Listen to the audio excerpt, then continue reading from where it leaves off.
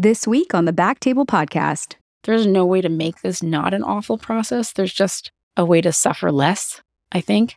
Like, nobody wants to be a bad doctor, and nobody wants other people to think they're a bad doctor. And that is, in essence, what this whole thing is about. Mm-hmm. Yeah. So until we really internalize that you can still be a good doctor, like you are a good doctor, and you got sued, until those are not mutually exclusive in your head, then there's probably work to do.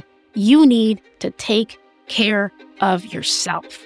And to do that, you probably need a professional, right? And the rest of it, you can pay cash, whatever. Call it counseling sessions, call it coaching sessions, whatever you want. Take care of yourself first.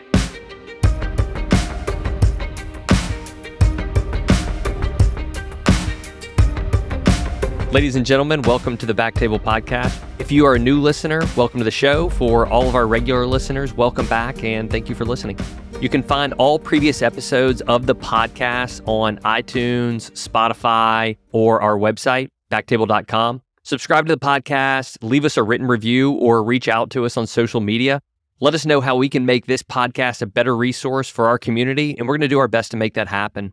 We've picked a topic today that is a direct result of our complication survey that we sent out a few months back. So for those of you guys that listen regularly, we appreciate you guys filling out the survey, getting us some suggestions. And from those suggestions, we got a good topic picked out today. We're going to be talking about medical malpractice claims. To help us with the discussion, we have Dr. Geeta Pinsa on the show. Dr. Pinsa is an ER physician, that's emergency room physician, who practices at the Alpert School of Medicine at Brown.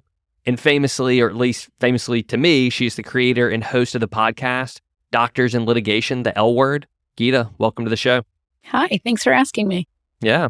We also have co-host today, creator of another great podcast, Dr. Aaron Fritz. You guys may have heard of him before. Aaron, welcome to the show.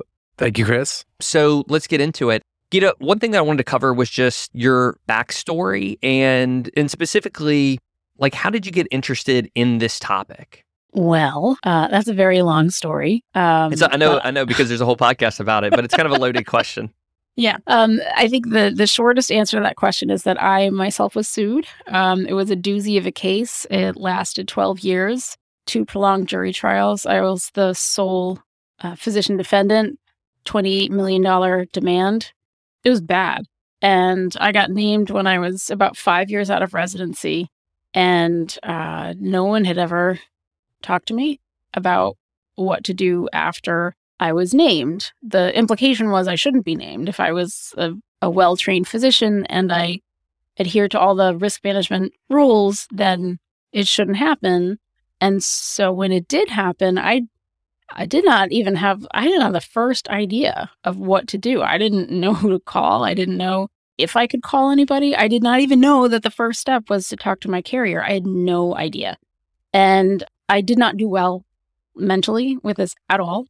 I had a lot of shame and guilt and very complex emotions that we can get into later, but it really took quite a toll on my personal life, my professional life. I did win at trial in 2011, which was, how many years was that in? That was about 7 years in. And then the case was appealed. My victory was appealed and the verdict was eventually overturned. And that's a whole long story because I couldn't believe that happened. And then I went to trial again in 2018, but somewhere between 2015 and 2018, when I found out that I was going back to trial, I really hit this sort of rock bottom about it. It had been so long and I was so tired and I was just so burned out is probably a good word, but it had just a decade basically of this thing grinding on. And I really had a sort of sink or swim moment in there. And I started realizing that I needed help and I didn't know where to find it or how to ask for it. But I started a process that turned into this whole change in the way I see my career and myself and litigation in general. And then when I finally knew I was better and I knew there was a different way to think about this and a different way that we should be approaching this on a cultural level in medicine, when I had the skill set to teach about it, and that's a whole other story, but somehow along the way, I picked up some podcasting skills and things like that. And then I realized, you know what? I think I could do something with this. And I think I could help people. And even if nobody listens to it, like, it'll feel better if I get out what I want to say. But it turns out people listen, and that's nice. And I'm really glad that it's made a little bit of an impact. So what you're referring to is like the process, like once you're on the other end of this, like putting together your podcast, the L Word. Yeah. So somewhere in there, I guess, if you want to hear the rest of the story, there's so many parts of this story, but in 2014, 2015, somewhere around there. So this whole thing, I saw this patient in 2006. So that is crazy to me that the whole process started in 2006. Yeah. I mean, when you want to think about it, I had, in the span of this trial, I was pregnant with my youngest child at the time I saw this patient. And when it all wrapped up, like, she was in middle school. It was kind of this dysfunctional family member for a really long time. But somewhere in there, when I was kind of transitioning, like, gee, I either got to leave medicine or I got to learn how to like it again, I joined an academic faculty. And that wasn't even, things were happening at my institution and we were getting absorbed, and I had the option, do I want to try and join this academic faculty? And I thought, yeah, I think it'd be fun. I think it'd be fun to learn how to teach and do stuff. And maybe that'll bring some of the spark back, because I don't want to do this job anymore if I really can't find a way to like it.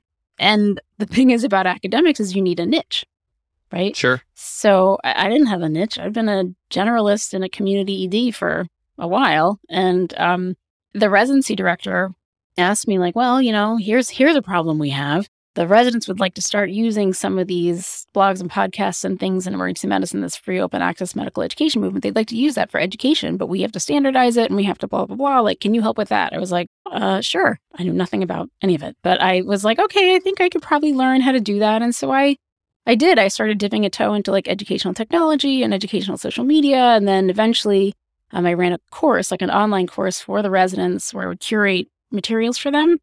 And then the residents wanted to make a blog. So we made an educational blog, and that was a whole interesting education in itself. And then they were like, hey, people are podcasting. Can we start a podcast? And I was like, sure. I guess so.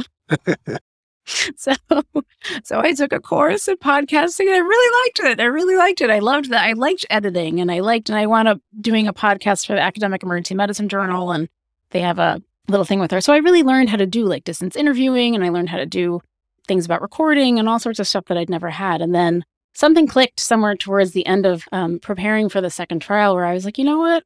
I know how to remote interview people. I have a big enough social media. It's not huge, but I don't have a blue check by any means, but like enough people, like I'm in enough of these like online groups and stuff that I could probably find people, and I know how to edit. So what if I went online and I asked doctors if they wanted to share their stories about malpractice litigation? And I put this little call out on social media, and I could not believe the response I got, that people want to, I said, like, I don't really want the specifics of your case, like in general, like unless it's done, but I want to know what it took out of you. I want to know what it felt like. I want to know how you survived. Did you survive? Like, are you still in med? That's what I want to know. And I got like, oh my God, like email after email, message after message, like people were dying to talk about this. Like, no, it's like no one ever asked them before. Mm-hmm. Because probably no one ever did. And so I started doing these interviews with doctors about what it felt like to get sued and what their stories were. And then I started assembling them into these podcasts. And eventually it became this sort of self-contained curriculum. I think it's not really it's not a podcast where I do one. It's not like this where you're continually adding like new guests and blah, blah, blah. Like maybe it'll morph into that someday. But I really design it more as an audio curriculum where you could just start at the introduction and listen all the way through. And then when you were done, you would have a pretty good idea of what this whole thing was about in terms of, a little bit of practical knowledge, deposition, trial know-how, that kind of stuff. I tried because I do believe that know-how is the antidote to anxiety, but also really hearing these other doctors tell their stories so that you could realize like you are as alone as you feel in this, like you feel like you have all these complex emotions and you feel like you're the one who screwed up because you can't handle it, because we're supposed to handle stuff, right? So when you hear all of these other practicing physicians who are trying to tell you that these feelings are normal, like this is a normal expected human reaction to a very outsized stressor, But it's not enough for me to say that, right? If you hear doctor after doctor after doctor after doctor tell you this is part of the process and this is what can happen if you're not mindful and these are my stories, then I think you start to get somewhere in terms of an individual. Now, we're so hard-headed, I think we really, we think we're supposed to be a particular way. It is very hard to change a doctor's mind about how to think, how to be, how to act, what's professional, what's acceptable. I totally get that. I'm not a very woo-woo person. I'm not in terms of the self-help books and all this other stuff. I was so resistant to anything like that. I went into emergency medicine in the 90s when not a lot of women did. And I thought of myself as this, you see me, I'm this sort of diminutive little person, but I saw myself as a big dog. I did not, that thing about how a big dog, a little dog doesn't know it's a little dog. Then that's how you felt. You do anything. That's how I felt, right? I was a big dog. I could run with anybody. Took a lot of mind changing. Yeah. Well, that's one of the things about your podcast. I thought it was a nice balance. One, also to comment, to me and to our audience, it felt more like I was listening to something like the Wondery series or a serial podcast, and that it felt very self-contained, a lot of stories that build into the episodes, but then there's there's chapters, and then there's an overarching story that you kind of follow, which is your story throughout. I thought it was really well done, such a high, great production value, and just from my standpoint, I thought the musical cues, I felt the music that you added to it was so well done. Thank you. I know Aaron and I have geeked out on it a little bit before. Well, it's very inspiring for us because we listened to it probably 2 years ago, 1 or 2 years ago, and this was when our audio was admittedly horrible, and we had no intro music or extra music. And I'm sharing this with Chris. I'm like, this is what we got to strive for, Chris. This is what we got to get. We got to improve our audio. We got to get some music, and that's when it started coming together. So just as a fan, you inspired us to be a better podcast. Just to let you know. I am so happy to hear that. And for me, it was this self-actualization process because not only was I making something that I thought would be helpful out of these experiences that were painful, I was doing it in a way that was creative, and I use it as sort of this creative flex for myself. I had just learned these new skills, and part of it was just all right, well, I learned these new things, so what can I do? And so a lot of it is just me trying to be a better editor and podcaster, and just, I didn't know that people were going to listen to it. I didn't. Right. I really didn't, right? Yeah. So I thought I would just make this thing, and maybe I'd send it to my friends, and it was free. I would let people listen to it. I wanted it to be presentable enough, but I learned a lot while I did it. There was a lot of on the podcast. Even now when I listen to it, I'm oh, I should have done that differently. I'm oh my God, there's the music too loud there. And so, there's still things that I would have changed. But Geeta, I don't know if you remember, but Aaron Shiloh is the one that introduced us. Yes. You remember that? Yes, I do. Right. Yeah. I sent it to my friends. Yeah. Did you guys go to medical school together? Yeah. We went to Penn together back in the day. Yeah. Back in the that's day. right. Yeah. Hi, Aaron. Are you listening? Yeah. Hey, Shiloh. I hope he's listening. I'll definitely send it to him. Thanks for the intro. Yeah. No, Aaron and I got way back. All right. So one of the things I wanted to cover, because there's a lot of ground to cover in your podcast, but one of my favorite episodes was episode 2, when you get the notice of the malpractice event, or, what's called getting served. And so first I just wanted to start with some, what I thought were fantastic, on the ground tips. So if this happens to a young or old physician, but if this has never happened to you before, what are some of the things the do's and don'ts, the basic rules of the road on what to do once you get served?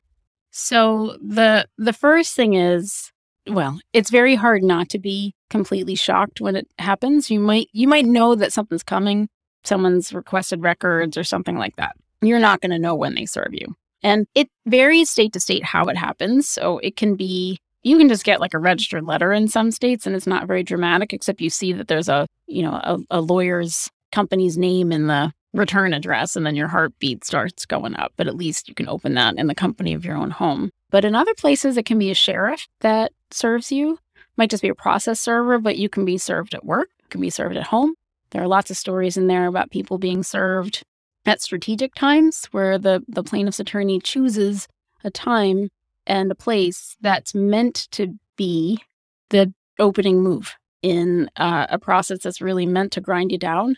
So I've talked to physicians who were served on Thanksgiving by a sheriff at their door in front of their whole family. Physicians who were served at work in front of their colleagues, in front of everybody by a sheriff in a big production. There's a lot of production value in that. I know a physician who was served the day after her father's funeral, and it was a smaller town, and her dad had been a doctor. Everybody knew what was going on, and so it was just timed to be as painful as possible.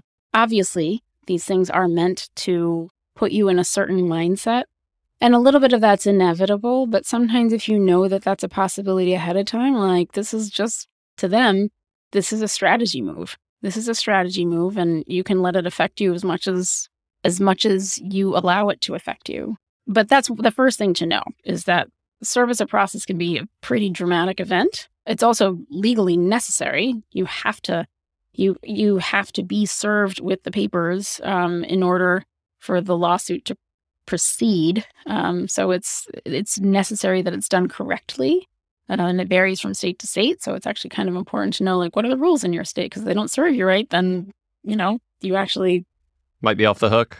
Yeah, you have some grounds for actually getting the whole thing thrown up. The other point is, though, that you can't ignore it. I've also known of physicians who are like, I can't deal with this, and they put it in a drawer and they shut it. But if you don't respond, then you risk losing by default, essentially. Mm-hmm. So it has to get dealt with. So the first thing that you have to do is call your carrier. So you have an insurance carrier. You don't talk to anybody else. You call that carrier. And they are going to start the process. So they initiate a claim. And then they're going to tell you what your next steps are. The step after that is that you're going to need an attorney. And that's a whole other discussion about how that happens, because it really depends on your policy. Sure.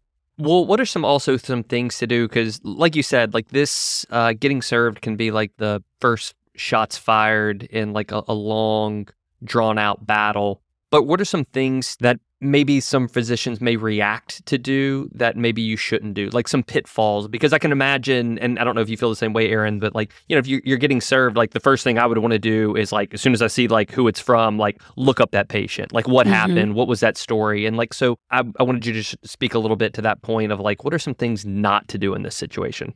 Okay, there's a few. The first is don't do that. Do not look up the patient. Okay. Don't look up the patient. So the thing is about EMRs now, they've got their uses. In terms of litigation, they can be your absolute worst enemy.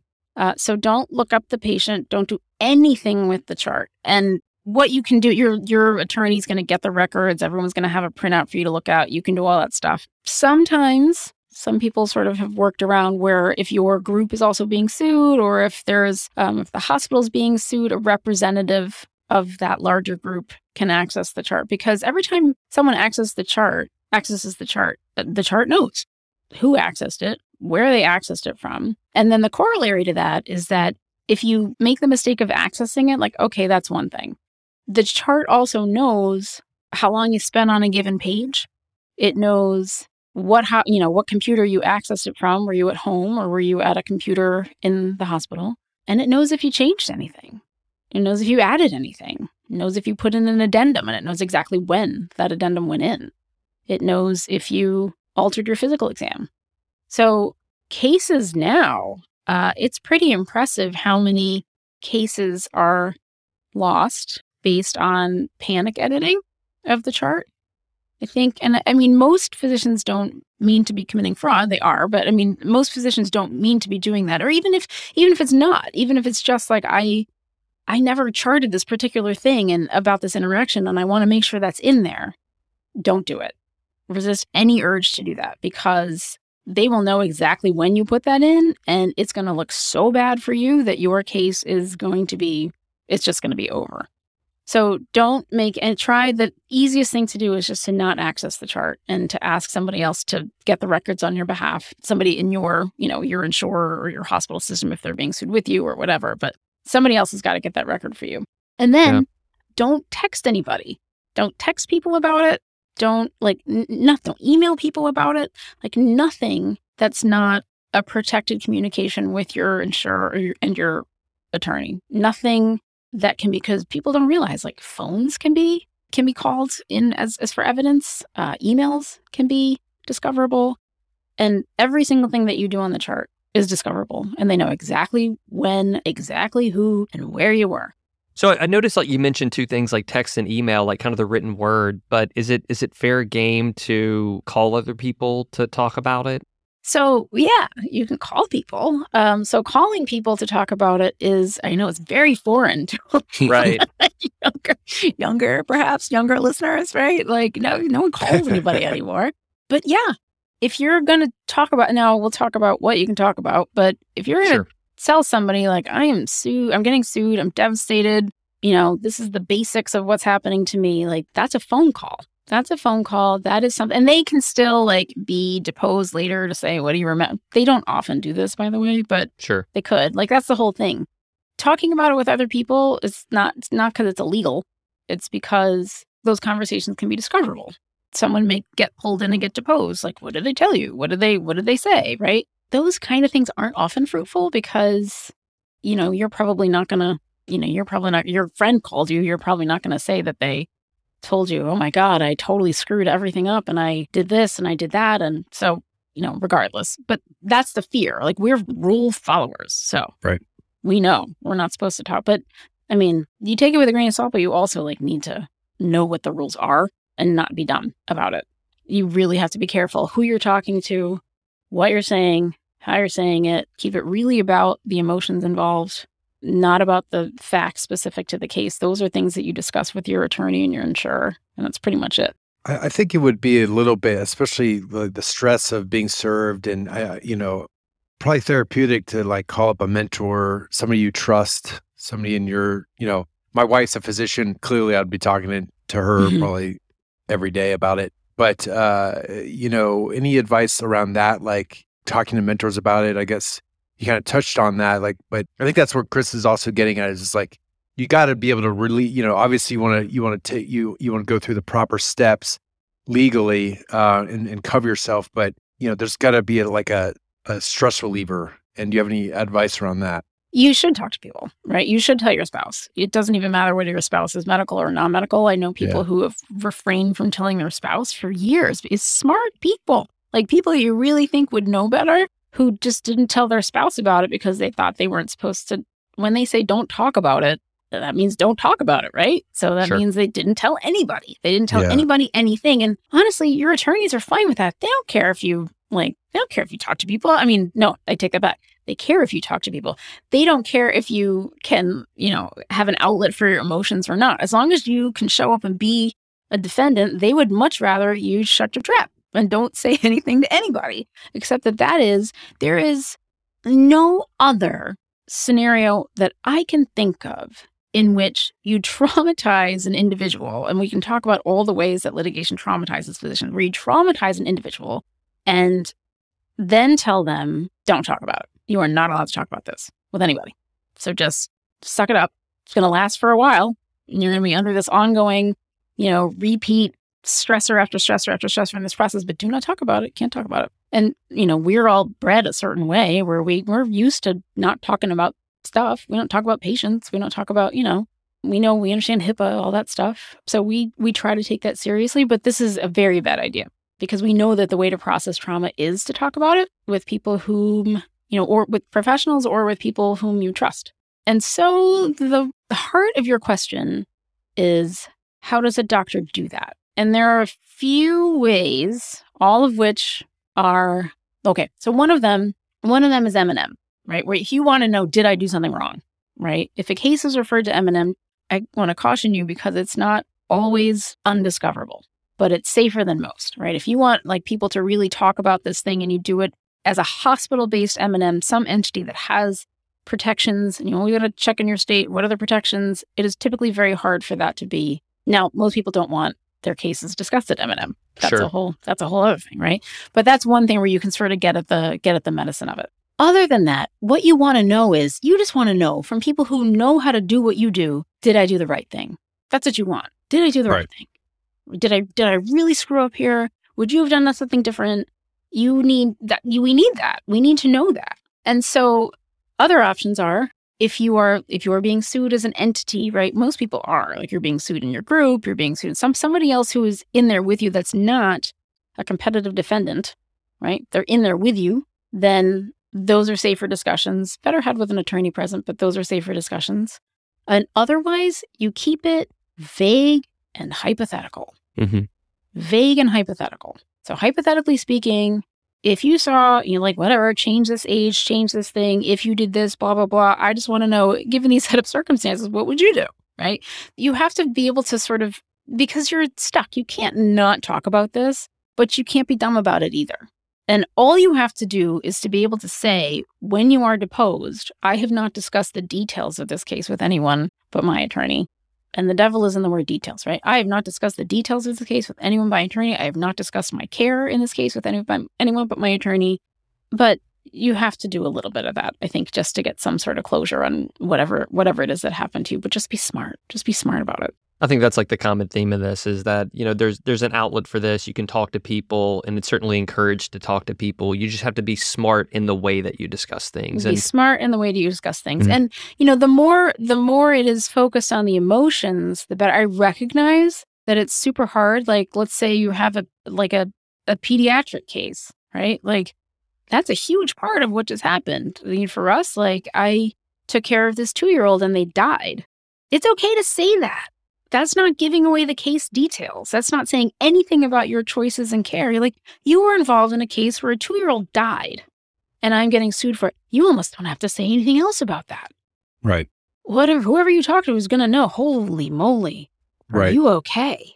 Yeah. Right? The gravity of that is inherent in that statement. So yes, it has to be talked about. Just be smart about how you do it. So one of the things that I wanted to go back and talk about was all the ways in that, like, getting served to going to trial, like this whole process, it can be it's a long game. It's a long, drawn out process. And like you said earlier, it's designed in a way to, like, kind of grind you down. But can you also speak to a little bit about the trauma that, and I don't think that's like an overuse of the word, but in the ways that you were traumatized by undergoing, like, litigation or malpractice?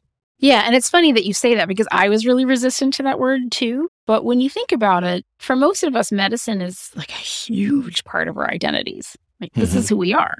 And what malpractice litigation is designed to do is it's basically engineered to traumatize the doctor. That's what the system is supposed to do. That is what plaintiff's attorneys know all about, the psychology of doctors. Mm. Like, they're good at what they do. They're not dummies. They might not know medicine, but they know how to do what they do. Right. And so psychological manipulation is built into this, right? And so they know your weaknesses. They know physicians as a whole. They know your weaknesses, and this is a psychological game. And so we, as people who are dedicating our lives to helping people, we have this ethos of doing this for the betterment of humanity. There's so much of this is weaved into who we are, so that when someone comes and accuses you of either deliberately or indeliberately, or whether it was just because you're just so bad at what you do, but like harming someone, like really harming someone, that's pretty traumatizing. It's pretty traumatizing. And then it just kind of, the hits just keep on coming a lot of the times. Now, we're not talking about nuisance stuff. We're not talking about where things are clearly like a money grab. We're talking about things where someone is telling you, like, you hurt this person because you are bad at what you dedicated your life to. I know you dedicated your life to it, but you suck at it and you really hurt people and you shouldn't be doing this. So a trauma is probably not too light a word. I mean, not too heavy a word to use. And so, okay, there are a lot of different reactions that people can have, as different as personalities are, but some pretty classic reactions, and they'll sort of change as the whole process goes on. But, when you're being served, there is almost this sort of like shock and denial thing that happens. And then typically people can start to process it a little bit as the weeks go by, and then be ready to face, okay, what's next? But these lingering emotions of shame, guilt, feeling, shame is the big one. People don't want to talk about because they're ashamed of what happened. Guilt, whether or not you had anything to do with what happened, you just feel bad that something bad happened to one of your patients, right? Because we are human beings that actually care about our patients. So when something bad happens to them, we feel bad about it, right? I lay awake at night, like, I don't know how many nights, just thinking like, oh my God, this poor woman, the things that happened to her, like, did I do something wrong? I didn't think I had, but like clearly something had been missed. So how did that happen? Right? Just you running that tape over and over again. If you are someone who suffers in any way from imposter syndrome, or you think that and most of us as physicians, if you don't question yourself like 10 times a day, are you even practicing medicine? Right? So that's going to get a lot worse. All sorts of uncertainty. And then, you add that to the whole burnout culture in medicine right now, where you're just like, oh my God, this is just one more blow, one more thing. I can't take one more day of this. And then you're afraid. You don't know what's going to happen. You're afraid for your finances. You're afraid for your family's finances. What's at risk? Like, what could I lose? What if they ask for more than my policy allows? So there's a whole real complex stew. And that's going to be a little different for everybody. But the stew is pretty bitter for most people especially when it's a serious case and you are being accused of something really bad. Since we're kind of getting into the mental health aspect of it a little bit, one of the questions from our audience is, how do you seek help for counseling, and kind of when, and can that be used against you, Okay. So this is a very complex question. Yeah. And it varies absolutely from state to state, what has to be reported to your medical board or your hospital when you're applying for privileges. There's a big move right now for all states to remove questions about non-concurrent mental health treatment or mental health treatment that might affect your practice, right? Because this is not just for litigation stress, this is for any mental health thing. There are studies that show that physicians are very afraid to seek mental health support because they're afraid of losing their licenses or losing their jobs. And those aren't overstated fears. So there's a lot that we can do in terms of working on making sure that that's not something that happens. But I will say that in most states, it's pretty tough to get mental health records entered into, I won't say they're not discoverable, because they are in some states, but it's hard to do. The bar to obtaining them is much higher. So I do recommend that you figure out how to talk to someone about it. So the first step, I think, is peer support. And so some hospitals do have formal peer support programs. Again, they are structured so that the peer is hopefully trained a little bit in how to do this and to watch for things like suicidality and all the other sorts of things. Doctors are pretty good at that, but also in deflecting, talking about the details of the case, right? So anytime that you're going to be talking about this with a professional, my advice is to try to minimize, again, vague and hypothetical, right? This isn't about like the details of the things that you think you did wrong, right? But in terms of talking about the emotions, I think it's super important. It's super important to be able to get that support. So either peer support, spousal support, friends, family, all of those things. And then definitely, I would consider therapy. I wound up talking to it was a long way in, but I definitely wound up talking to a therapist. I paid cash.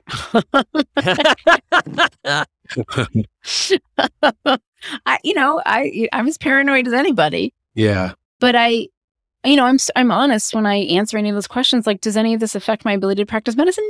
No, it does not. I just need to talk to somebody about the fact that that's some heavy shit, right?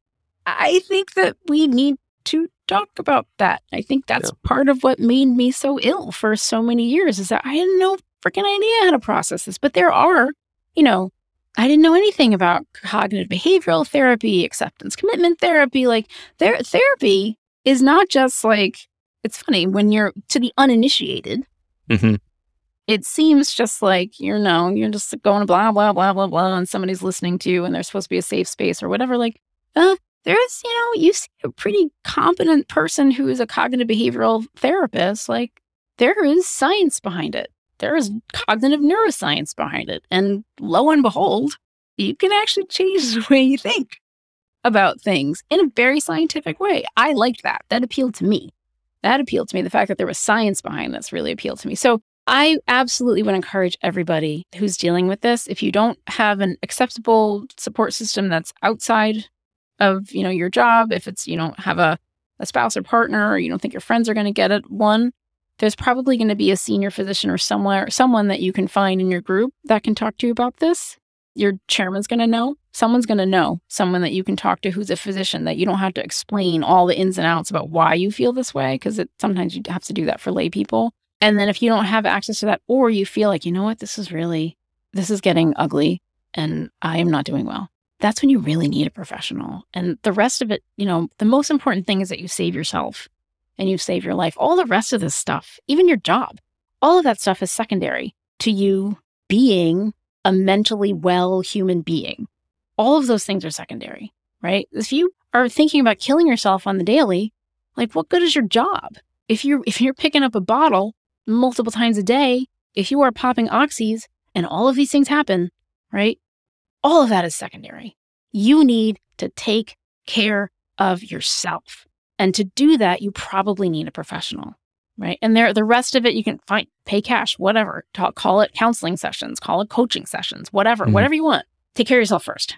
I think that's one of the things that stood out to me in your podcast was, like, when we were talking about going through this process, one, it's long, it's high stakes, and there's things that, there's so many good tips that you give in there. And just like we talked about a couple about, seeking out professional help, you're just doing things like stack the deck in your favor. Because I think from, a lot of physicians feel like, oh, I can take anything and, I just have to grit my teeth and bear it.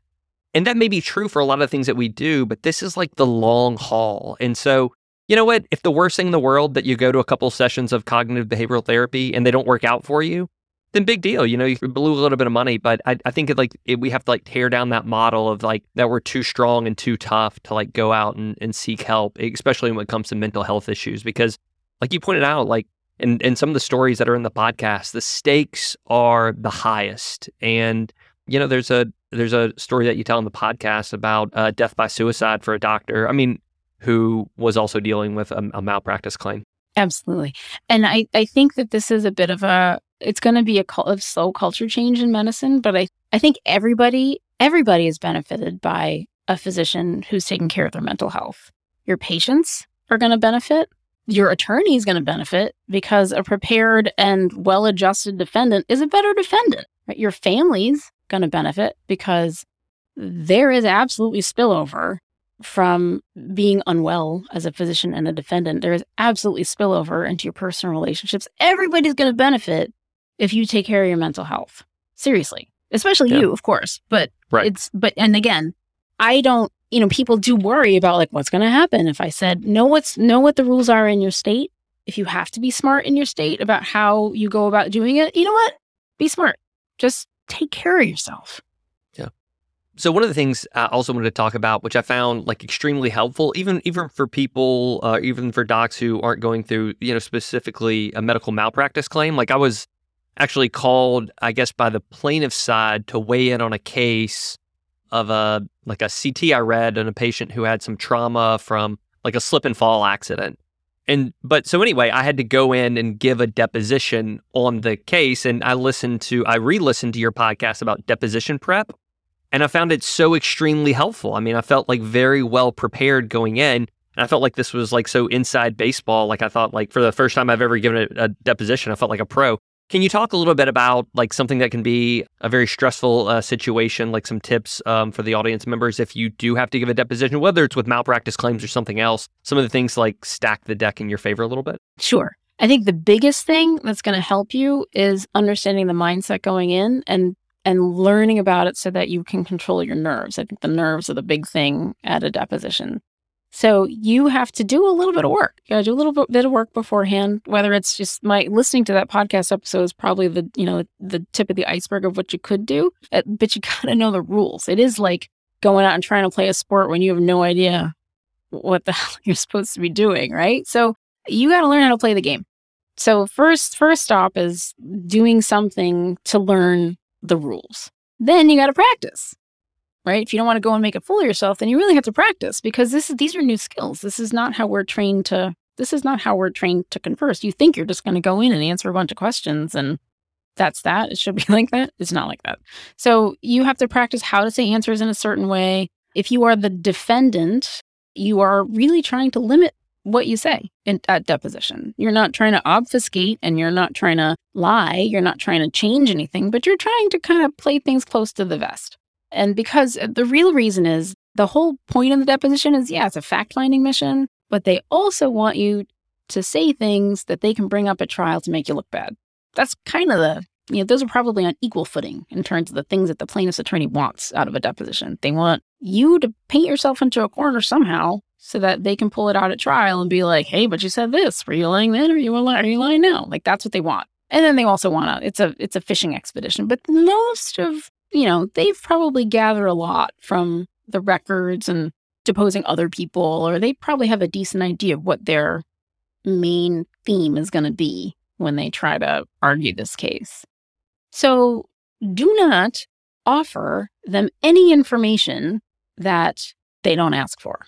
Unless it's like a huge zinger that's going to, in the podcast, I talk about this case where the physician who's talking about it said that their main thing was like, you didn't call a neurologist, but there wasn't a reason to. It was a neurosurgical issue, but the attorney doesn't know the difference between a neurosurgeon and a neurologist. And so she did correct them. Like, I didn't call them because there was no indication to call a neurologist. So sometimes it's yes and no answer. Sometimes you got give them a little bit to be like, this is, you should really not be suing me because this is what happened. Right. Like if you have the zinger in your back pocket, the right hook. Yeah. Yes. So my attorney called it like an arrow. You got to have an arrow. When you got your arrows and you got to know when it's time to pull out that arrow and shoot it down their throat. Like that's so you know what your arrows are. So that's the benefit of practicing ahead of time. So you really should be practicing with your attorney, learning. I talk in the podcast about how I was like a special case. They assigned me a junior attorney to work with me because I was so bad. It was so bad. I was like filled with rage and sarcasm and just like, ugh, I was terrible at this. I couldn't manage myself. It was terrible. And so this guy worked with me to make me a better deponent. And it did turn into this sort of My Fair Lady story where I actually got really quite good at it. But no one had ever taught me how to be or talk. So there was definitely a process. So there is a process. This is not a skill set that we're comfortable with. Mm-hmm. Education is key. Practice is key. And just beware. Know what their goal is, right? Like if you don't know that their goal is to put the ball in the hoop on the other side, then how are you going to block that? Right. You got to know what they're up to. So when you recognize what they're doing, then you can act appropriately on your side. Right. Yeah, that's what really came across to me. And, we'll of course link to your podcast, but there were just so many good tips in there about like getting prepped, getting ready, and some resources like to how to make that process like happen for you. And I really did enjoy your story about how, essentially like you were a dumpster fire, and then by the time like you had you had gotten all the way through it, they're like, oh, now you're like not like a pro, but like you've been through the ringer, and they got you coached up. Yeah, like top 5. So I think that's you're in the varsity good. squad. But yeah, right. I was definitely varsity. I invited my residents to come watch me testify at trial. That's how comfortable I became. I knew what I was doing. I knew how to present myself. I was very well prepared, and I was kind of emotionally as on keel as I could have imagined being. And I thought, you know what? I'm teaching this stuff. I'm thinking about doing this podcast. Like, what a good experience for them. I will tell you, only a handful took me up on it. And when I asked some of them, why didn't you come? They were like, I just didn't think I could take it. So then we had to talk about like, if you can't even watch me, what's going to happen? Right. But they said they found it too stressful. And so I think that says a lot. But yes, I did get much, much, much better. And we all can. That's the thing. Mm-hmm. We're all pretty smart people. And we're good at emotional regulation. We do that all the time. Mm-hmm. Right? Like, how many times do you, as me as an emergency physician, like I code somebody, they die, and then I move on to the next room and I say, how's your ankle? I hear you sprained your ankle. What happened? So we know how to do this, but you just have to learn the rules of the game and how to manage your emotions about it. It's just a different skill set, but everybody is capable of, trust me, if I, as the dumpster fire defendant, can do this, anybody can do this. Yeah. Yeah. That whole rules of the game thing reminds me, this is an aside, but have you guys started watching Squid Game yet? My daughter has watched it. I haven't. Well, she told me that she thinks it's too violent for me. It's very violent. It's pretty violent. But it reminds me, like, you got to know the rules of the game, and the stakes are pretty high, and it's kind of like it's almost like a parallel, We'll keep it in. We'll link to Squid Game. Yeah, Right. Well, the good news is the stakes are not that high. I do know the premise, so the stakes are not that high. Right. And that's actually something that we should talk about at some point, is that the stakes aren't as high as we all feel like they are. Right? Everybody else in that room thinks about it. It's about money. It is about money. Right. And so that's actually one of the things I wanted to talk about is that there's a lot of like feelings you can have about the other side and what people are doing, like as far as like the opposing attorney. But what this all boils down to is like compensation or money. And can you speak a little bit to like how this process is designed to grind you down, but it's nothing personal against you. It's just one move of many strategic moves into getting you to relent, say uncle, so, the other side can get compensated. Can get paid. Right. So when you think about the plaintiff's attorney as what their job is, right? I mean, they'll give you the lofty version of their job, but like what their job is to bring in a steady stream of income for their practice. And the way they typically do that is with settlements, right? When a case goes to trial, a malpractice case goes to trial, the physician wins 7 out of 8 times. And if you're going to trial, it's because your case is defensible. Because insurers really don't like taking something to trial that looks like it's not pretty buttoned up. Like if there is a chance that if they really think that you did have, bad judgment, or you did do something that really did harm this patient, they're going to push pretty hard to settle. So most of those cases don't go to trial. Well, I mean, what Chris was saying, was basically, and I wanted to comment on this too, Chris, is it is all about money. But for us, if it was just about money, it's not just about money, because I'm sure a lot of docs would be happy to just say, okay, here's the money. Can you erase it from my permanent record? Because for all of us, it's like a big glaring F on our record that we have to report. And that's what people don't realize, For us, it is a pride thing, but it's also just that we're not used to having Fs, and we don't know if we don't feel like we did something wrong, then it's a horrible, stressful thing. Whether or not you felt like you did something wrong. In a lot of ways, it's worse if you feel like you did do something wrong. Yeah. But that is actually very much beside the point of the process itself, because it's good to have that internal locus of I did or I didn't or whatever. But also like all of us screw up at some point. Right. You might get sued for the things that you screw up on. You might not. I've screwed up plenty. It just happens to be that my big screw ups I didn't get sued for. In this particular case, I don't think I did anything. I couldn't have done anything else. But error is a part of medicine. We try very, very hard to minimize that. It is impossible to be perfect at all times. That's just a fact. Right. But yes, to everybody else in this process, it is about money. With the exception of the plaintiff, I got to say, most times the plaintiff is, yes, they might need money for care or for whatever, but a lot of times their primary motivator is not actually money. Their primary motivator is that they really feel like somebody hurt them. That's usually what drives it. Whether or not they have an understanding of medicine enough to kind of get what happened, they perceive it as somebody hurt them. And so that actually gets into a lot of the good sort of risk management pearls in terms of like the most important thing you can do for your patient is listen to them and show you that they care, that you care. Right? That's huge, because a lot of times it's motivated not primarily by money, but by these feelings of somebody hurt me and they didn't listen to me and look what happened. And I can't get any answers from the hospital. Nobody's answering me, because they circle the wagons. No one's going to tell you what happened. So there's a lot to that. So there's some of that. But everybody else who's negotiating this, it is about risk, benefit, money. So plaintiff's attorneys very much like settlements because it's guaranteed. It's a guaranteed income, right? Trial is a big crapshoot. But we and our emotional response to this is the primary driver of what makes this so hard. And so it sounds weird, but in this case, like nothing else in the House of Medicine should be like this. But in this particular case, the more that you can cultivate an attitude of this being just about the money, the better off you're going to be. I know that we feel very much like we should be carrying around shame and guilt, and I don't think that's true.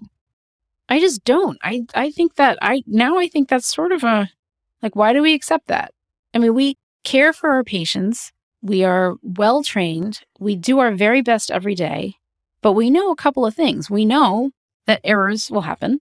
And we know that things we do have complications. And we know that there's no doctor out there that ever gets through a whole 30-year career without having complications or errors.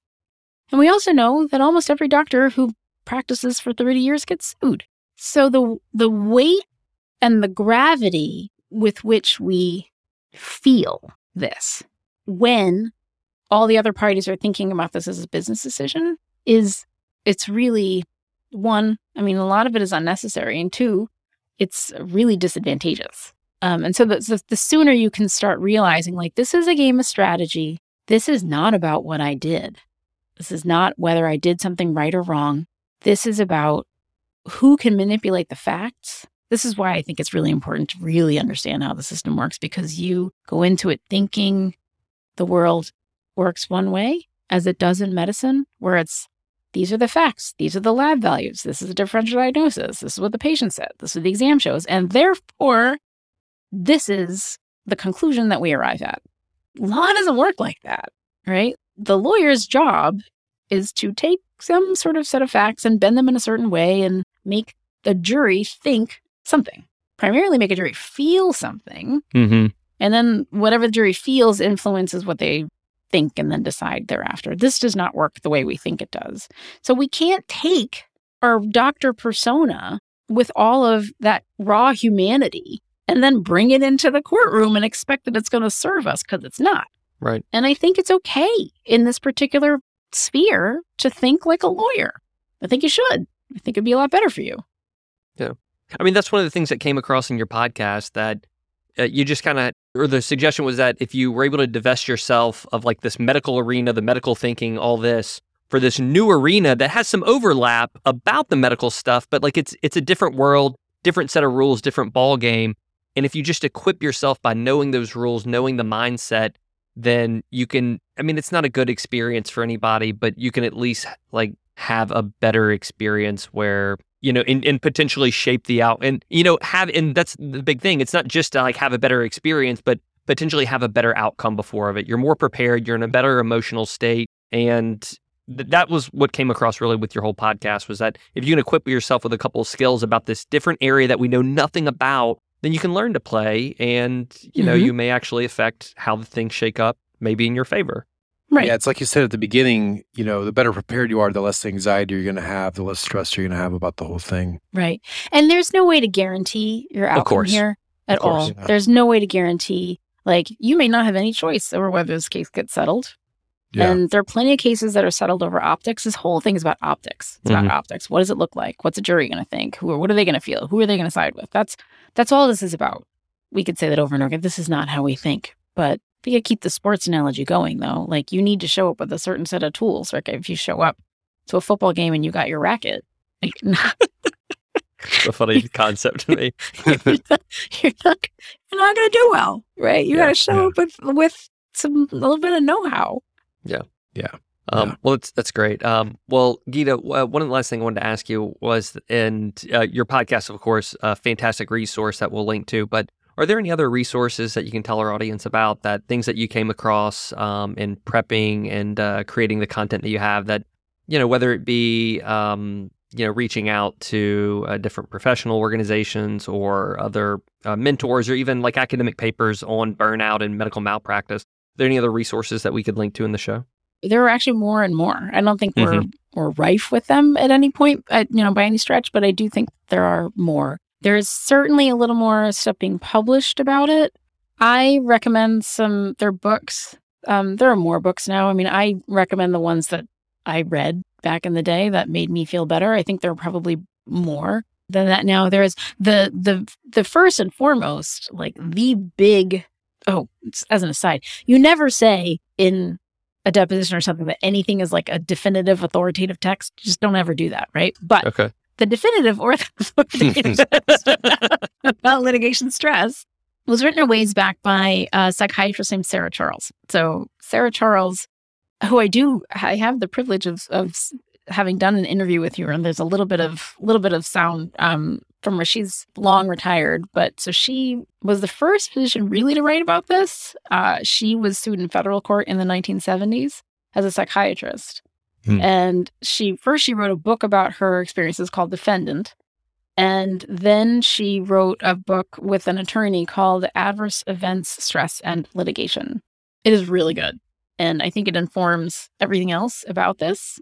And it's sort of a soup to nuts from a psychiatrist standpoint, what litigation does to the psyche of a physician, of a thinking, caring, sentient human being type of physician, and why it is so hard on us. So there's a whole book about that. And then there are other books I think that I would recommend that are, in the podcast I interviewed Dr. Eileen Brenner. She's the author of, I got to look up the actual title, but it's, you can look her up by the author, but basically it's just the guide to malpractice. How to survive a medical malpractice lawsuit. There you go. That's How to Survive a Medical Malpractice Lawsuit. That's a very nuts, bolts. She is a fellow emergency physician, so it is very much to the point. Yeah, and it's sort of like, this is what's going to happen. Her father actually is a defense attorney, and so he had a lot of input in it, so that was very helpful. There is a book called When Good Doctors Get Sued. I don't know if it's available anymore, but that is by a PhD and a JD. It's actually not by an MD. But that book was very near and dear to my heart because until I saw the title, I just didn't think good doctors got sued. Sure. And so there was something very comforting about the title. Just like, oh, good doctors get sued. That's good to know. And someone gave that to me early on when it was apparent I wasn't doing well. And it was a physician who had been sued and had sort of been around the block a couple of times and was like, I think you should read this. And I took it home.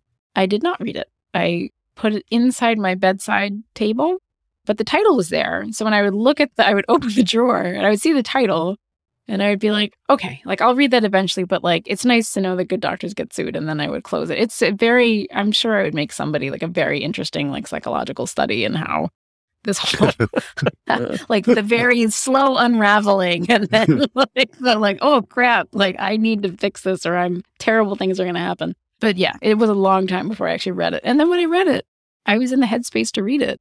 I thought it was very good because it really speaks to this notion, like nobody wants to be a bad doctor and nobody wants other people to think they're a bad doctor. And that is in essence what this whole thing is about. Yeah. So until we really internalize that you can still be a good doctor, like you are a good doctor, and you got sued. Until those are not mutually exclusive in your head, then there's probably work to do. Yeah, that's great. Well, so if our audience members would like to get in touch with you or learn more about your podcast, where can they get some more information? The podcast is on Apple Podcasts, Spotify. They can just Google Doctors and Litigation, the L word. They can find me at Brown. It's Gita_Pensa, GITA_PENSA at brown.edu. And I'm happy to answer any questions. And it's been probably, I will say as a little parting thing, that one of the most rewarding things about, and most unexpected things about this podcast has been correspondence I get from people who've listened. And interestingly, it's not all doctors. You know, I speak as a physician because I am a physician and that's the perspective I have, but PAs get sued, NPs get sued. A social worker who got sued after a patient she saw in the hospital died by suicide, she reached out to me. And I think it's been really helpful to me. And I was joking before we started recording, I was telling you about how like there was one more episode I am going to do it. I swear I'm going to do it. But I made this curriculum up to a point and then COVID hit and I have a COVID episode and I didn't release the last episode. And there's all sorts of interesting reasons as to why I haven't probably. But I really want to, and because I think there is more to say. But the whole journey for me has been so rewarding, I think, because it took something that was really, truly awful. There's no way to make this not an awful process. There's just a way to suffer less, I think. But hearing from people that have found it helpful has been, I think, instrumental in finally being able to put this in a box and just say like, okay, that happened. And in the end, a modicum of something good came out of it. And that's good. For sure. That's great. Thank you so much for sharing, Geeta. Yeah. And, to our audience, thank you guys for listening. This was, I don't know, this is going to rank, I think, in some of our best content. So if you guys enjoyed the podcast but want more, please check out the show notes of this episode. We're going to have lots of resources that we'll link to. Those are always going to be able to found at www.backtable.com. That wraps things up. We'll see you next time on the Backtable Podcast. Geeta, thanks for coming on. Thank you for having me.